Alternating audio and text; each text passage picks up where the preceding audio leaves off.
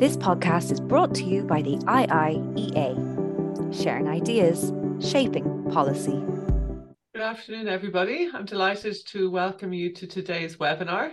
Today's webinar is part of the Rethink Energy series co-organised by the IIEA and the ESB. To kick us off, we're going to just have a first introduction from Jim Dollard, who's the Director of ESB Generation and Trading. Let me hand over to you, Jim. Thanks very much, Lisa. Good afternoon, everybody. Ladies and gentlemen, on behalf of the ESB, I'm delighted to welcome you to the latest lecture in the Rethink Energy series in conjunction with the IIEA. It's rare I use the word excited. I am excited to be at this lecture today, and maybe I'll explain why. ESB has a net zero by 2040 strategy. That is a really challenging target for us as a utility. And I, as Director of Generation, have a key responsibility in reducing emissions. We see a net zero reality for our generation business across three key planks: renewables, large scale renewables, dispatchable generation, which will be important, and most importantly, in the context of this conversation, storage. Storage is going to be a huge part of our future. When we look at, I suppose, the history of this island and energy security, and I suppose the very makeup of the electricity system, in the past, in the recent past, we had up to 90 days of energy storage for electricity on this island. By 2030, as we progress, we'll have less than a week, probably closer to 5. And when you look at that future and an intermittent renewables future, it's clear as we look forward that intermittent renewables, which we are absolutely adamant to drive out, will require storage, large-scale storage. We are going to play a part in shorter-term batteries, and we are rolling out currently 300 megawatts of batteries, but long-term seasonal storage is going to be required on this island. And, under certain circumstances, we believe Ireland in itself will need 10 terawatt hours of storage, in a relatively short time frame. So that's something like 20 times, for those of you who are familiar with the Irish system, Turlough Hill, which is, a massive achievement in its day, 20 Turlough Hills in the context of the storage we need. Ireland is driving towards, a net zero. I suppose government policy has, laid the groundwork, but we believe large scale storage, as I said, is going to be a key part of that. And green hydrogen is a key part of getting or enabling the storage. I'm pleased to say in recent weeks, the government has launched a national hydrogen policy, and ESB fully supports that. We fully support the steps that the government are setting out now in terms of hydrogen and related storage. ESB, in conjunction with DecarbonX, and I suppose their partner, SNAM, are intent on building large-scale storage projects around the island of Ireland, but also in terms of building green hydrogen clusters as part of that. We see that as a really important part of our remit as we go forward, but also very important for the island. We're looking forward to the publication next week, I believe, or the week after, of the energy security review from the government. And we think that will be really important in this context. And I suppose when you stand back, as we see it now, I've said there's 3 aspects to a net zero world from a generation perspective: storage, dispatchable generation, and renewables. And today we're talking about storage, which is a key plank. So we are excited, really excited, when you look at where we have to go in terms of storage, to hear what Professor Chris Llewellyn Smith has to say in terms of the type of infrastructure that we will need for a resilient energy system, the scale of that challenge, and the developments that are happening elsewhere. So I hope you all enjoy this session. We're really looking forward to it. Thank you very much, Jim. That's great. So let's move on. We're really delighted to be joined today by Professor Sir Chris Llewellyn Smith. He is Emeritus Professor at the Department of Physics in the University of Oxford. And Sir Chris will speak to us for about 20 to 25 minutes or so, and then we will go to a Q&A with the audience. So if you're at ESB headquarters, you can join the discussion using Slido, and you can enter the code 1927123. Hope you got that. And if you're watching the event remotely, you can use the Q&A function on Zoom, which you should see on your screen. So regardless of which way you're joining the Q&A, please give your name and the name of your organization when asking your question. And so you can put these, in the Q&A throughout the session as they're occurring to you. And then we'll come to them at the end of the presentation after Chris has finished. So I should remind you that this is being recorded, and both the presentation but also the Q&A discussion will both be on the record. And we'd also encourage you to join the discussion using the Twitter handle at IIEA. Okay, so I will now formally introduce Sir Chris Llewellyn Smith and then hand over. Chris is Emeritus Professor, as I've said already, and he's recently launched the study he led the launch study by the Royal Society on Large-Scale Energy Storage. Chris has, among other things, served as the Director of Energy Research at the University of Oxford from 2011 to 2017. He has been the President of the Council of the Synchrotron-light for Experimental Science and Applications in the Middle East, and he was Director General of CERN when the Large Hadron Collider was approved and construction was started. So Professor Llewellyn Smith's contributions to theoretical particle physics and leadership have been recognized by awards and honors worldwide, including election to the Royal Society, which awarded him a Royal Medal in 2015. So I would like to join you all in welcoming Professor Sir Chris Llewellyn Smith to give his presentation. We're very excited to hear more about energy storage, and particularly as Jim Dollard has outlined in the context of our rising share of renewables in Ireland. So over to you, Chris. Thank you very much, Lisa. So let me start by getting up my slides. Here we go. So we'll get into slideshow. Is that visible? It is. Okay, so I'm drawing on the report that we recently published, which is about the situation in Great Britain, but the lessons we've learned are more generally applicable, and I will be saying some things about the situation in Ireland and the rest of Europe and the rest of the world. So I'd like to start with a sort of amuse-bouche with a list of points that I'm going to make, and then I'm going to work through those points and join up the dots. And those points are that as fossil fuels are phased out, an increasing share of final energy will be provided by electricity. As electricity is decarbonized, an increasing fraction will be provided by wind and solar. High levels of wind and solar must be complemented by storage or large-scale, low-carbon flexible supply. The need for long-term storage and/or flexible supply has generally been seriously underestimated because the periods that have been studied in most of the studies are not long enough. Despite the fact that the need is bigger than some people have thought, the storage needs can be met while keeping the average costs of electricity at a reasonable level. But it's not going to happen unless markets reward the provision of storage adequately. Finally, in Great Britain, long-term storage will be best provided by storing hydrogen in solution-mined salt caverns. But other solutions, as I will discuss, are available in regions without salt deposits. So here's my first point. I think we all know this, that as we move out of using fossil fuels in transport, heating our homes and industry, they'll be largely replaced by electricity.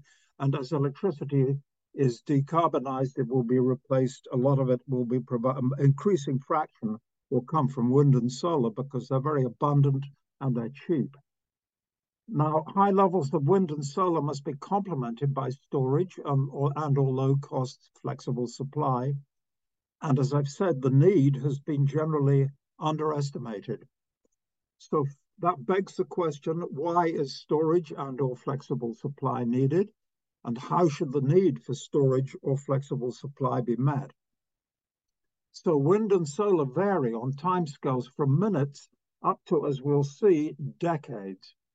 You can easily install more than enough generation capacity for wind and solar to meet more than demand on average.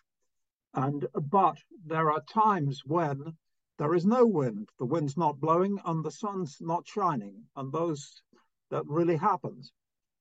So, but on the other hand, electricity and supply and demand must exactly balance at all times or the lights go out. So to deal with those times when there's none and you want the lights to stay on, we must complement large-scale wind and solar by storing excess wind and solar to use later and/or adding large-scale zero or low-carbon flexible sources. There must be large scale because we're talking about large scale wind and solar. but there aren't many of them. The large-scale low-carbon sources are nuclear, but it's expensive, and it's especially expensive if you try to operate it flexibly. Bioenergy with carbon capture and storage, it's expensive, and if you built it, since it's carbon negative, you'd like to operate it flat out, not flexibly.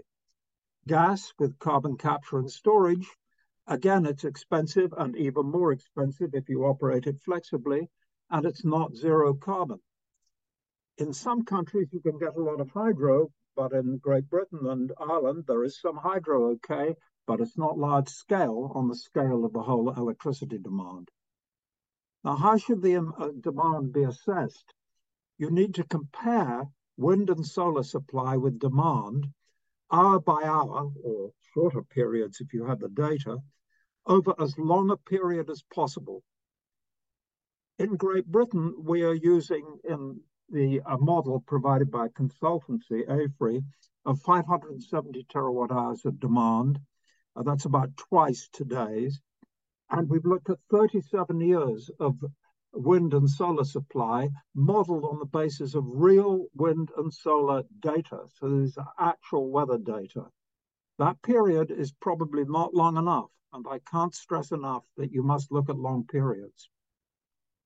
Now, if I set the average wind and solar over 37 years to be equal to the average demand, then if you had storage that was 100% efficient and you stored every puff of wind and every ray of sunshine, since we've set supply equal to demand, you could meet demand, but you couldn't meet it instantaneously. So here, for example, this in black is the model of demand, higher in the winter than in the summer. This is 2050 demand. Here, mixed 2080, solar 20, wind 80, as wind and solar supply. So you see here, there is more wind and solar supply than demand, so you can eat demand, and you can put the excess into store. Here you have to take something out of store, then you put more back in store, then you take more out of store, and so on and so forth. Now, this sort of time period is what has been the focus of most studies. And most studies talk about long-term storage, meaning saying it's more than 12 hours. For me, long-term storage is years. Meeting this need on hours is relatively easy. The real problem is the very long-term needs, as we'll see in a minute. Notice, by the way, that people often talk about seasonal storage. Jim just did it. But in fact, if you mix in the British Isles wind and solar appropriately, you can more or less, on average, balance demand in the winter and the summer, but that it's out of balance in every individual year. So some years you have to transfer energy from the summer to the winter, some from the winter to the summer, and often between different years. So it's not really seasonality that's the issue, it's volatility. So as I said, the real problem is long-term variability.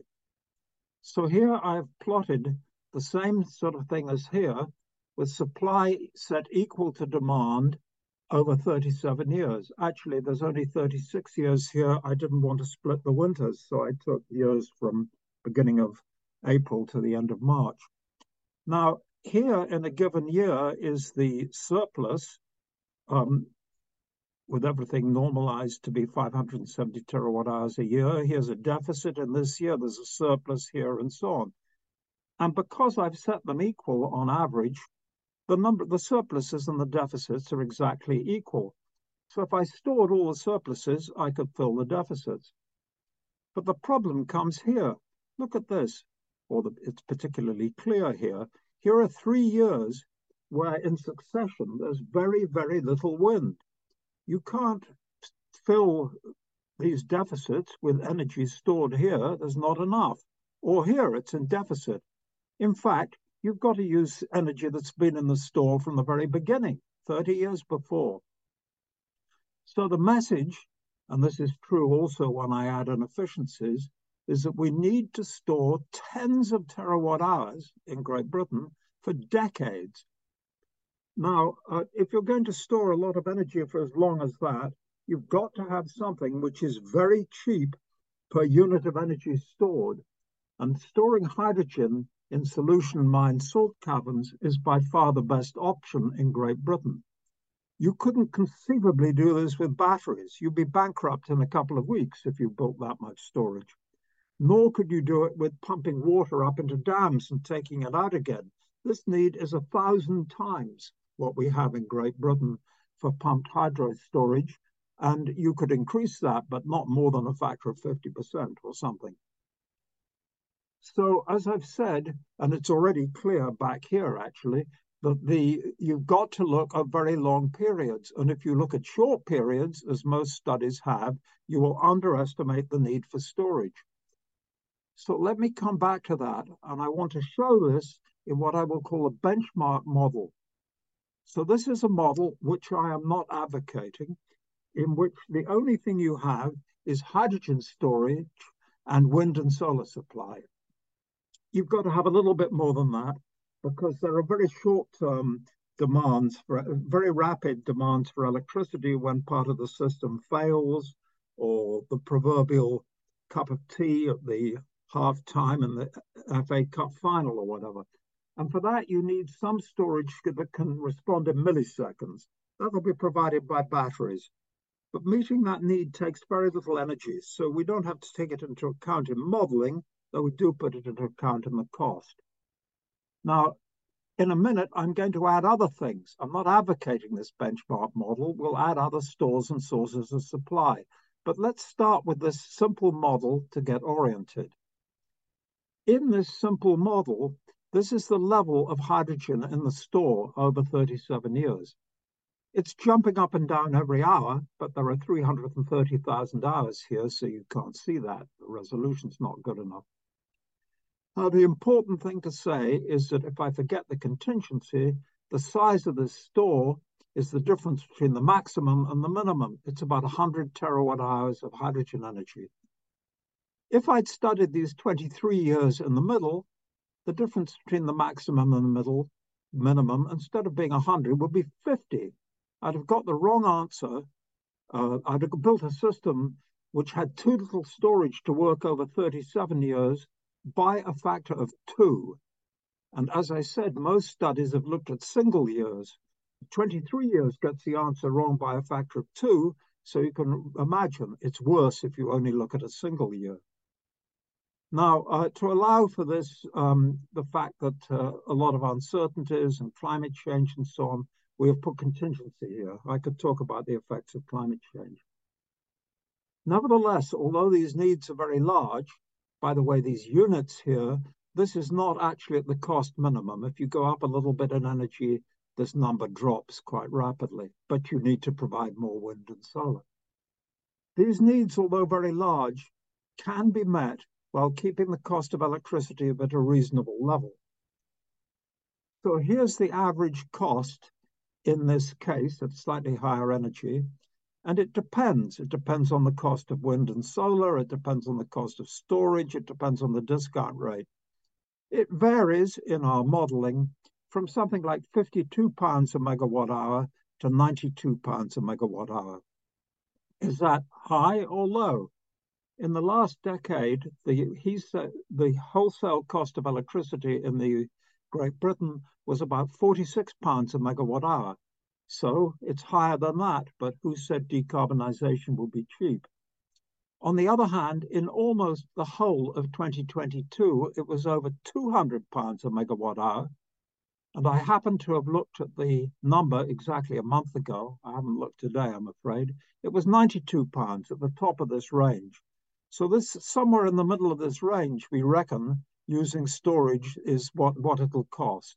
So it's cheaper, more expensive than in the last decade, but it's cheaper than what we've become used to living with. Now, this average cost is a combination of direct supply, wind and solar going directly into the grid, which in this case costs about £36 a megawatt hour, and the energy from storage, which is £200 a megawatt hour. How come I can get an average which is about £60? The answer is that this £38 0.6 pounds, the amount going directly into the grid is about 85% of demand, and this 200 pounds is only meeting 15% of demand. So we have a situation with a reasonable average, which is made of a very cheap direct supply and extremely expensive storage. And the immediate question is, how are we going to find investors who are willing to fund this expensive part, which is essential? The system won't work without it, but expensive. And that is a really big issue, which I will return to. Now, let's go beyond this benchmark model here. So I'm going to go beyond it by looking at adding ammonia storage, nuclear baseload, flexibly operating gas plus CCS, and then imports. So ammonia could do the whole job. And the advantage of that is you could put it anywhere. As we'll see in a minute, there's only a certain number of places in Great Britain you could put hydrogen storage. And in Ireland, the only place is up in the north of Ireland, from Larne inwards. So it will be, and then if everything is stored in one place, you may get grid congestion, problems transmitting the electricity. So it's interesting to think about using something else. Not saying you would use ammonia to do everything, you'd use as much hydrogen as you could, but you might want to use some ammonia, even if you've got the capability of storing hydrogen. It will be more expensive, £5 out of about 60. To store ammonia, you store it in tanks like this, which would store 500,000 tons. That's about a quarter of a terawatt hour. In the island of Ireland, you'd need about 40 such tanks. If you did everything with ammonia, which I'm certainly not advocating, that's not an unimaginable number. Now, there's another important market problem here. If you have several types of store, how are you going to use them? Supposing I know that in the next hour there's going to be surplus wind and solar. Do I put it in the ammonia store? Do I put it in hydrogen? Do I put it in batteries? Supposing that I know there's going to be a deficit, which store do I call on to take the energy out to fill that deficit? You need a protocol that minimizes the cost. We have developed such a protocol as best we can, but implementing that protocol requires collaboration between generators and operators of storage at a level that doesn't exist. So that's another market problem. Now, what about nuclear baseload? Nuclear baseload will increase the average cost of electricity unless nuclear costs less per megawatt hour. I've said that sentence twice, there's a mistake there. Unless nuclear costs less per megawatt hour than the average cost per megawatt hour without it. So if you look at the range I had, £52 to £92, most estimates of nuclear are in the upper half of that. So what I'm saying here is that nuclear will increase the cost unless it's at the bottom of the range of most people's expectations, and storage is towards the top of the range. You can add nuclear, it will decrease the amount of hydrogen storage you need, but you're still going to need, in Great Britain, tens of terawatt hours. What about flexibly operating gas plus CCS? You don't want too much because CCS isn't perfect. There is some carbon dioxide is left, and you've got to worry about leakage of methane, which is a very potent greenhouse gas. That could lower the cost, but whether it would do so very much depends on what gas is going to cost in 2050, which was our target date for our study. And if you know what gas is going to cost in 2050, please tell me. So this is an interesting thing to think about. Whether it would lower the cost is not at all obvious. There are some sets of values it lowers it, but for many others it doesn't. What about imports? No question that importing and exporting electricity will make it easier to manage the system. But you should not design a system that cannot meet demand when imports are not available. Imports are not available in occasional low wind periods that cover most of Northern Europe, and these are during anticyclones, so it's cold and demand is high. So there are periods when there's nothing available to import. So it's no good us in Great Britain coming to you in Ireland or going to Belgium or France or Germany or Norway saying, can we import some of your electricity? There's no wind here and it's cold. And they'll say, we haven't got it. It's cold here also, and we haven't got any wind. So imports will matter, but you shouldn't rely on them. Now, let's now talk about what happens in other places in the world. Solutions, this was one of my first points, other than hydrogen are available in other countries where the need may not be so great. So let's first of all look at the need in the rest of the world, and then the other solutions in areas where salt deposits, there are no salt deposits, therefore that's not an option. Now, it's refusing to, here we go. So the interdecadal wind variation, which you saw in those plots I showed you with those years with very low wind, is especially large in Northern Europe. And by the way, people who've modeled Germany come to which, you know, their wind will come from the North Sea, and the Northern Germany also reach very similar conclusions relative to demand that we have reached. Now, the available evidence suggests that while Northern Europe is particularly bad, it's not an extreme outlier, and that wherever you are in the world, studies that looked at very short periods are misleading. On the other hand, we haven't modeled the rest of the world. I can't tell you the exact storage need, but I think I can go from Great Britain to Northern Ireland and agree with what Jim said. You're going to need about 10 terawatt hours. What if no suitable salts available? So using hydrogen is not an option. So it may be possible to store hydrogen in aquifers, this is sandstone underground, or in depleted gas fields.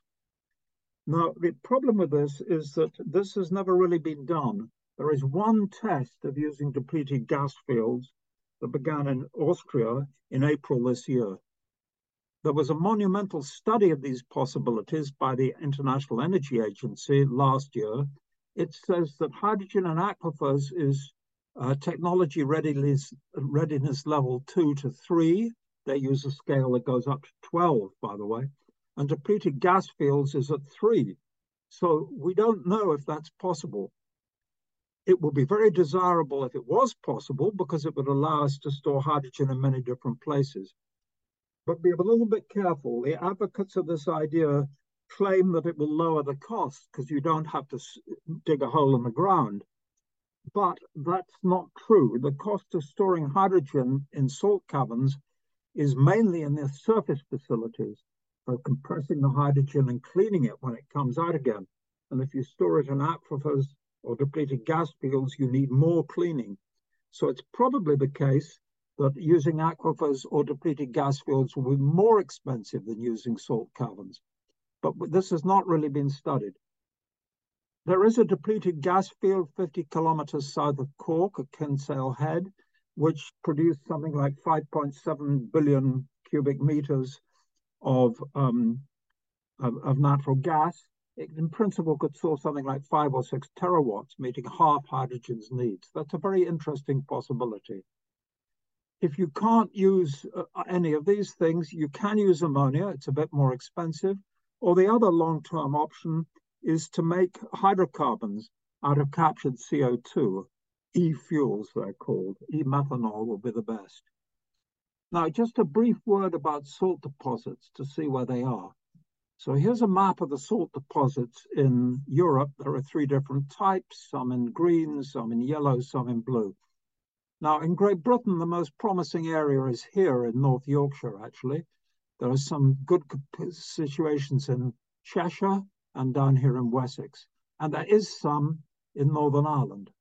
But you see, although there are in Poland and Northern Germany and parts of Spain quite a lot, there's very little in France. So this is not available everywhere.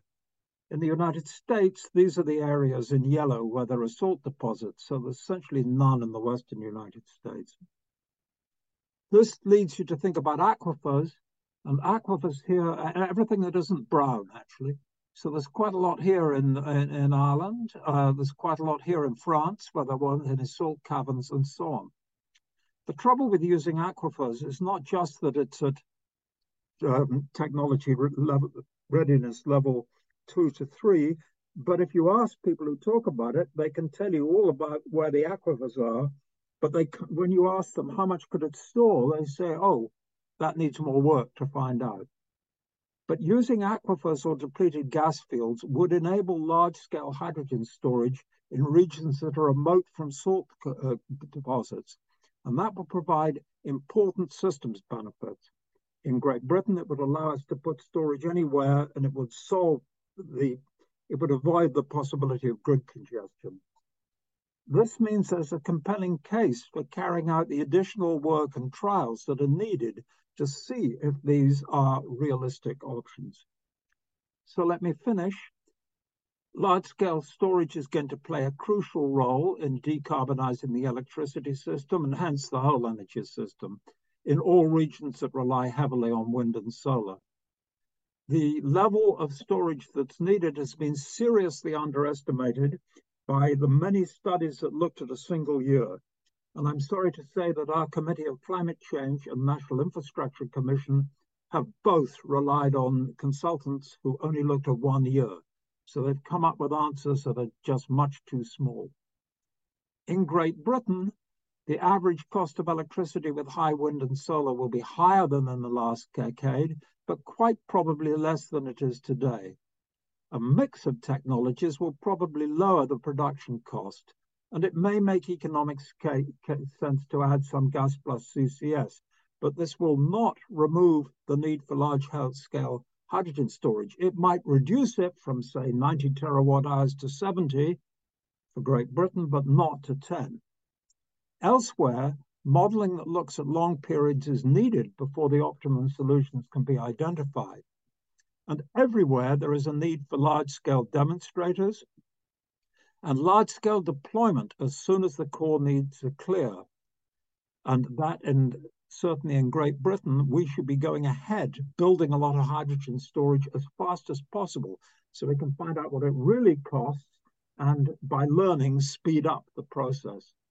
And finally, market structures that incentivize the required investment and support the efficient use of storage will be an absolute prerequisite. Thank you very much. Thank you very much, Chris. That was really fascinating.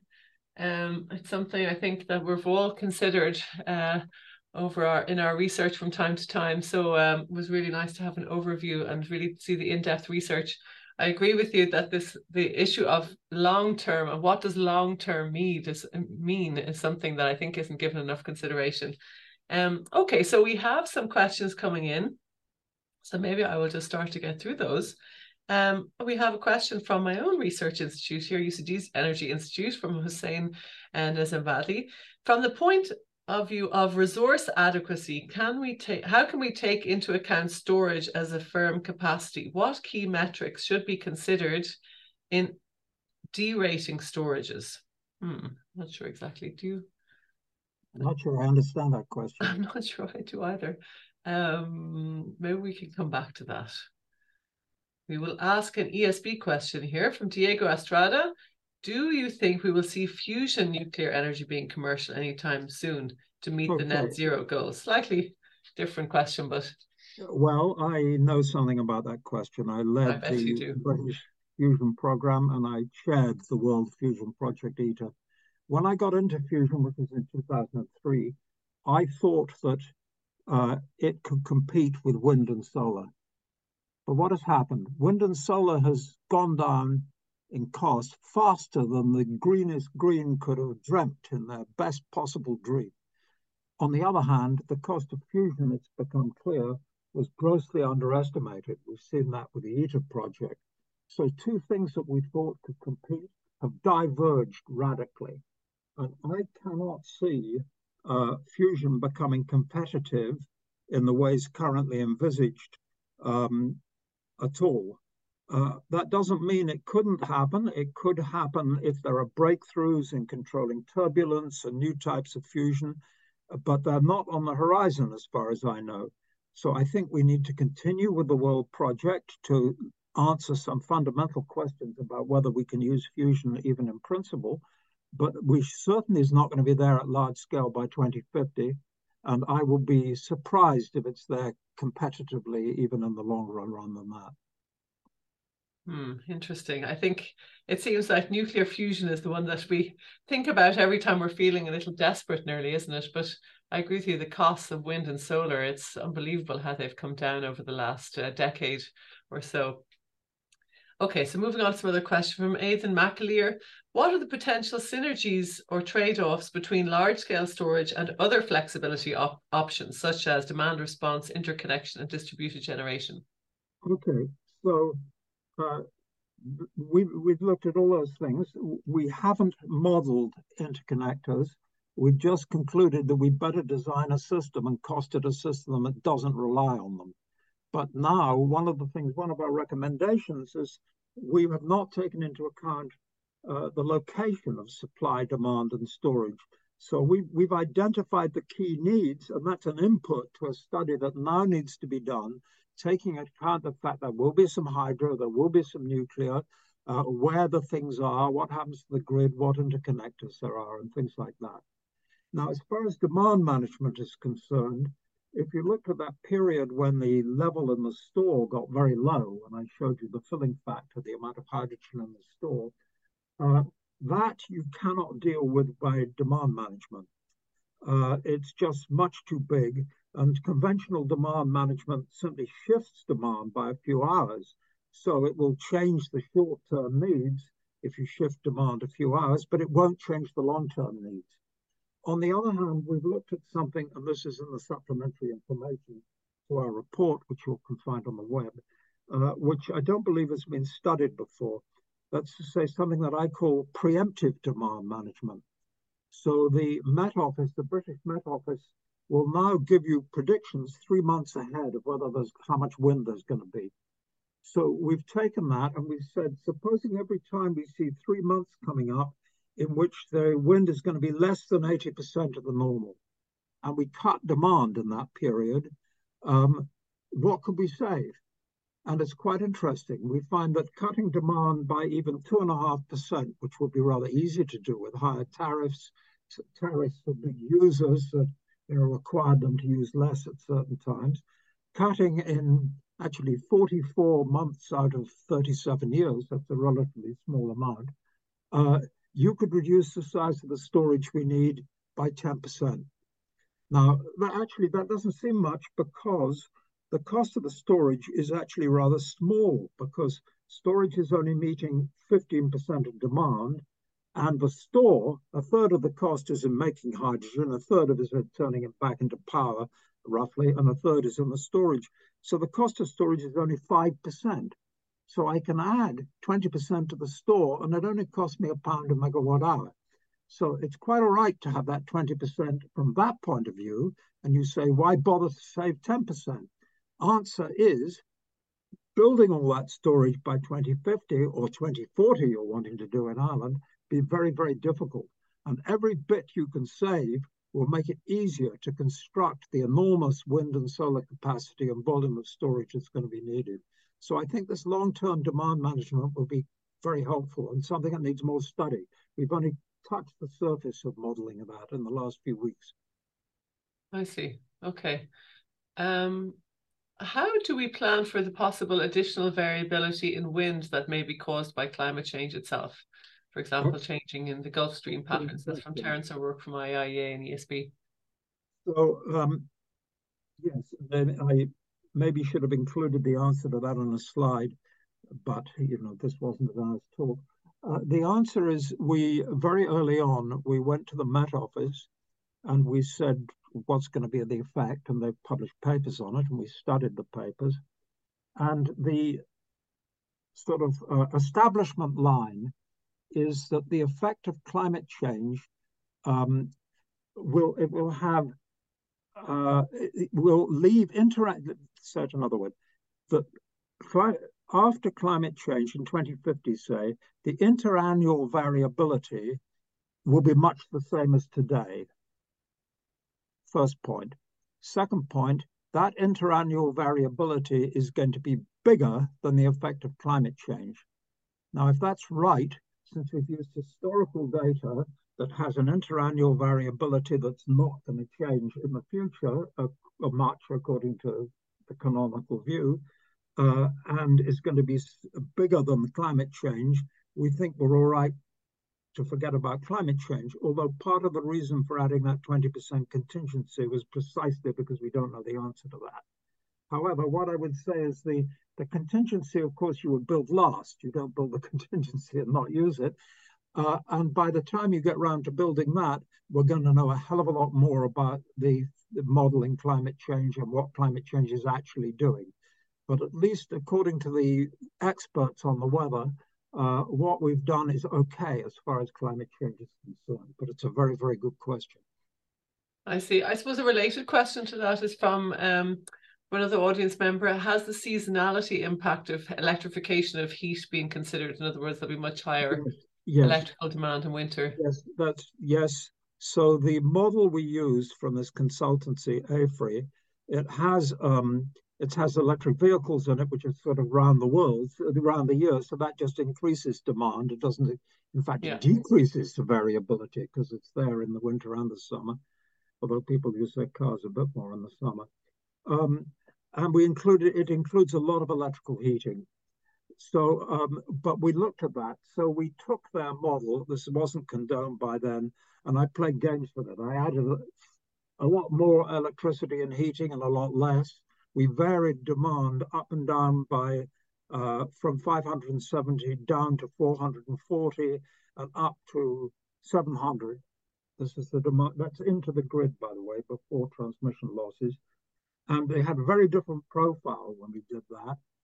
And it changed, of course, if I put in more demand, I need more wind and solar and I need more storage. But it's the cost per megawatt hour of the power you get out is very, very insensitive to the profile and the level of demand. So we did indeed, you can find that in the report.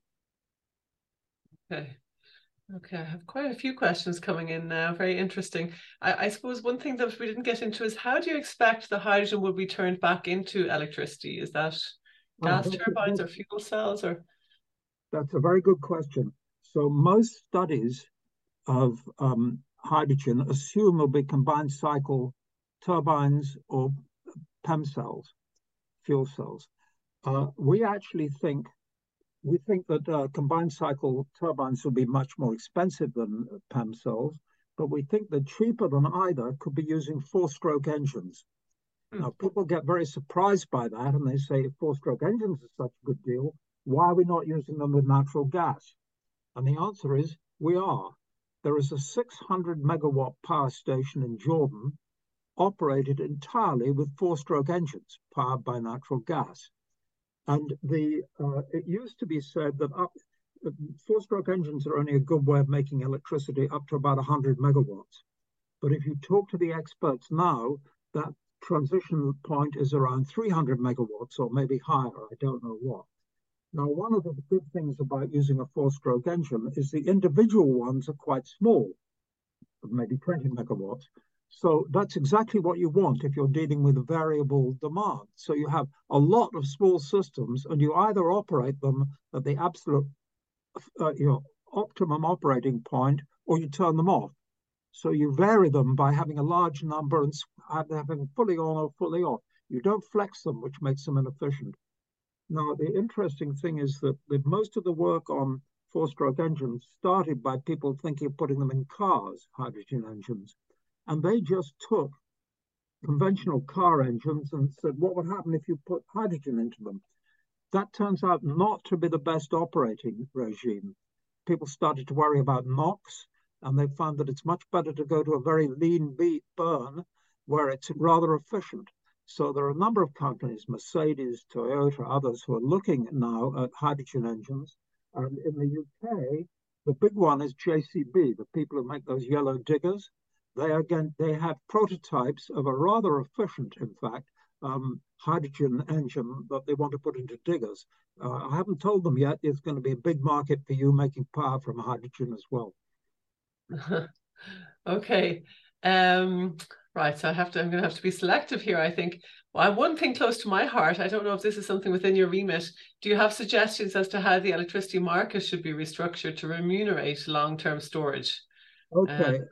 So, I mean, the first thing to realize that, people say, oh, you have a CFD or something like that.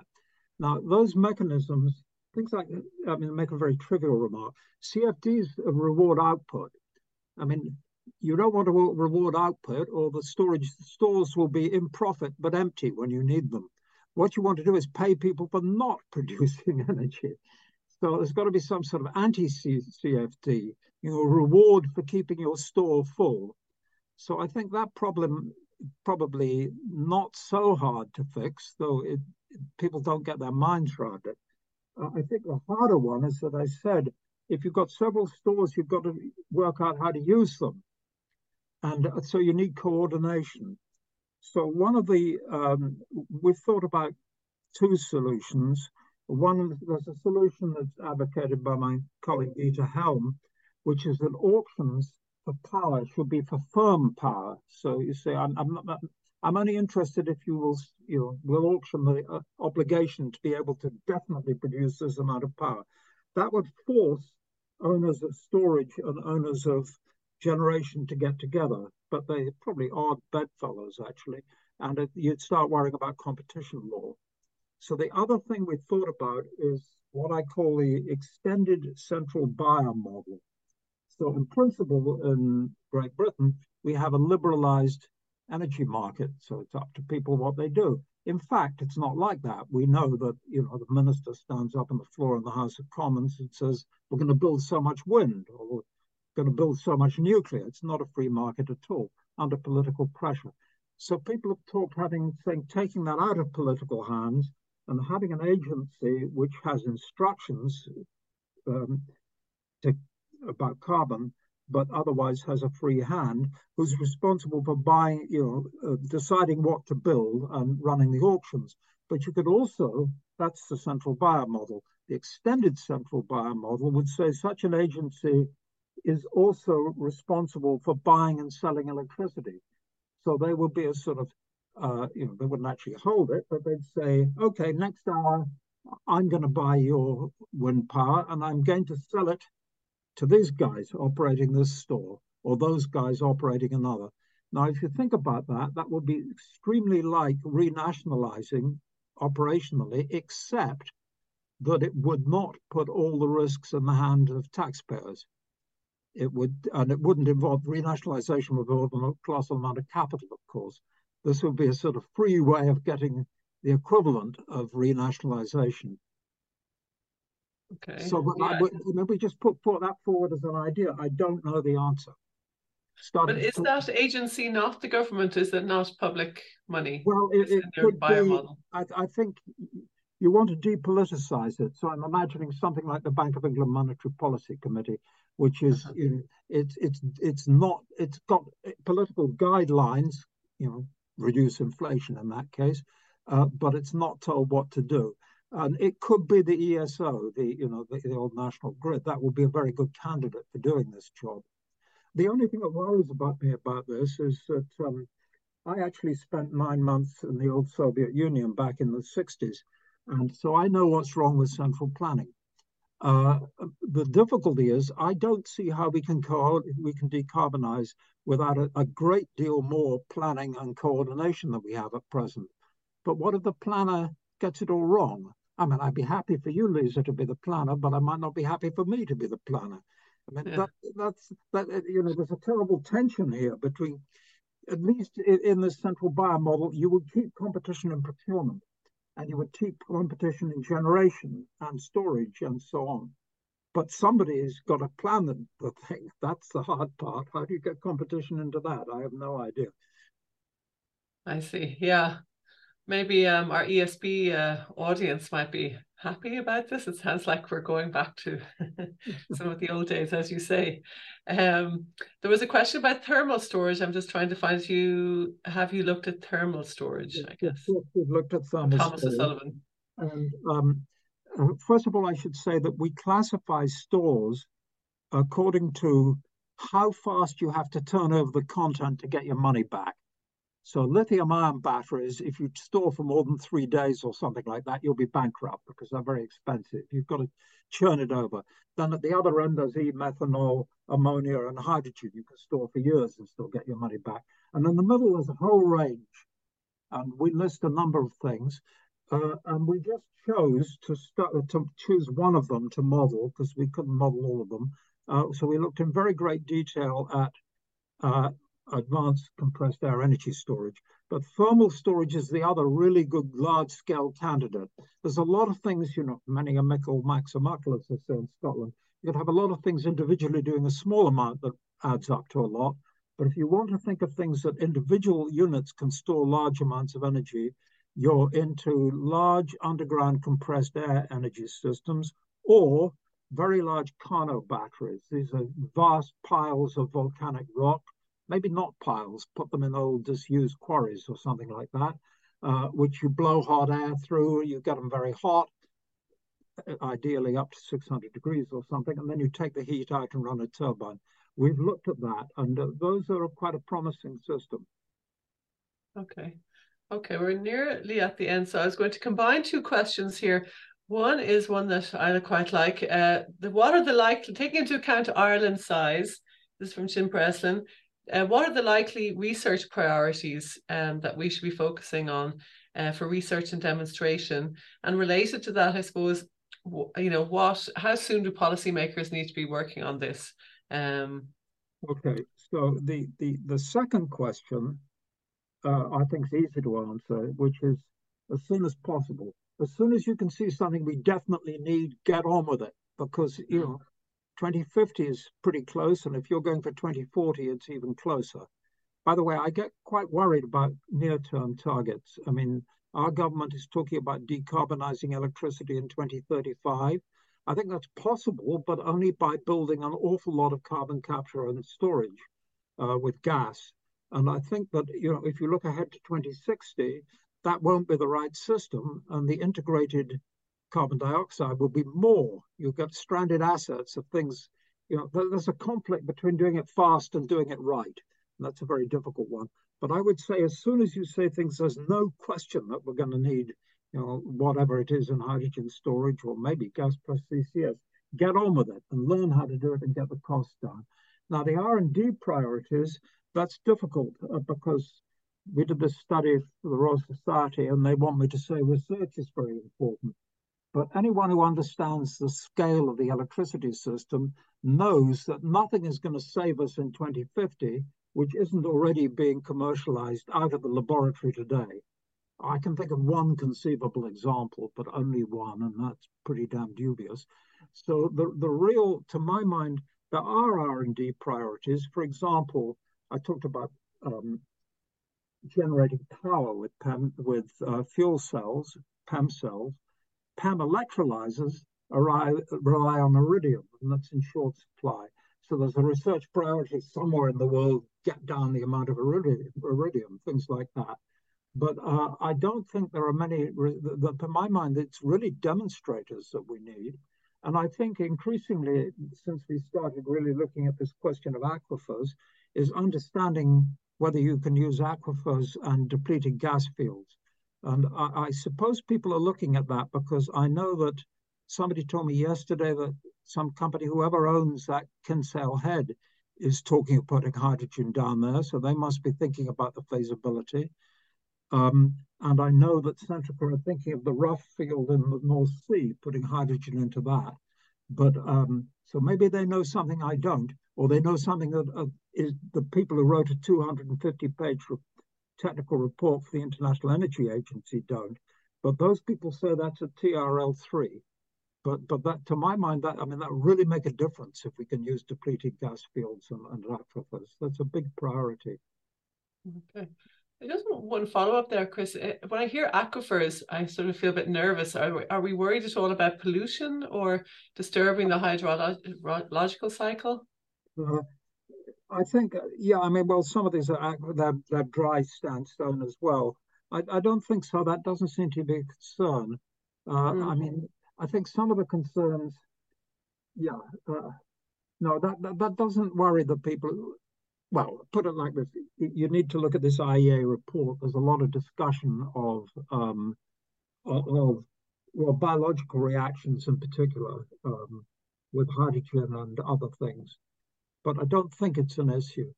I mean, one of the issues, by the way, if you make solution mine salt caverns, is getting rid of brine. That's an issue too. Probably have to put it out to sea, and then you have to do that with extreme caution. I mean, we've looked at most of these things, and you will find them somewhere in the report or in the supplementary information, which is 200 pages, I'm afraid. Well, that's our homework. I think that we have to leave it there because it's just exactly 2 o'clock. But I would like to thank you very warmly for your time, your generous time today. It's a fascinating report. I think it's certainly whetted my appetite. I think we'll wrap up there. I'm sorry for those of you when I didn't get to your questions.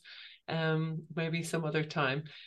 But in the meantime, I'd like to thank ESB and the IIEA for providing this webinar, and especially to Chris for his time today. And we look forward to looking at the report. Thank you very much, everybody. This podcast is brought to you by the IIEA, sharing ideas, shaping policy.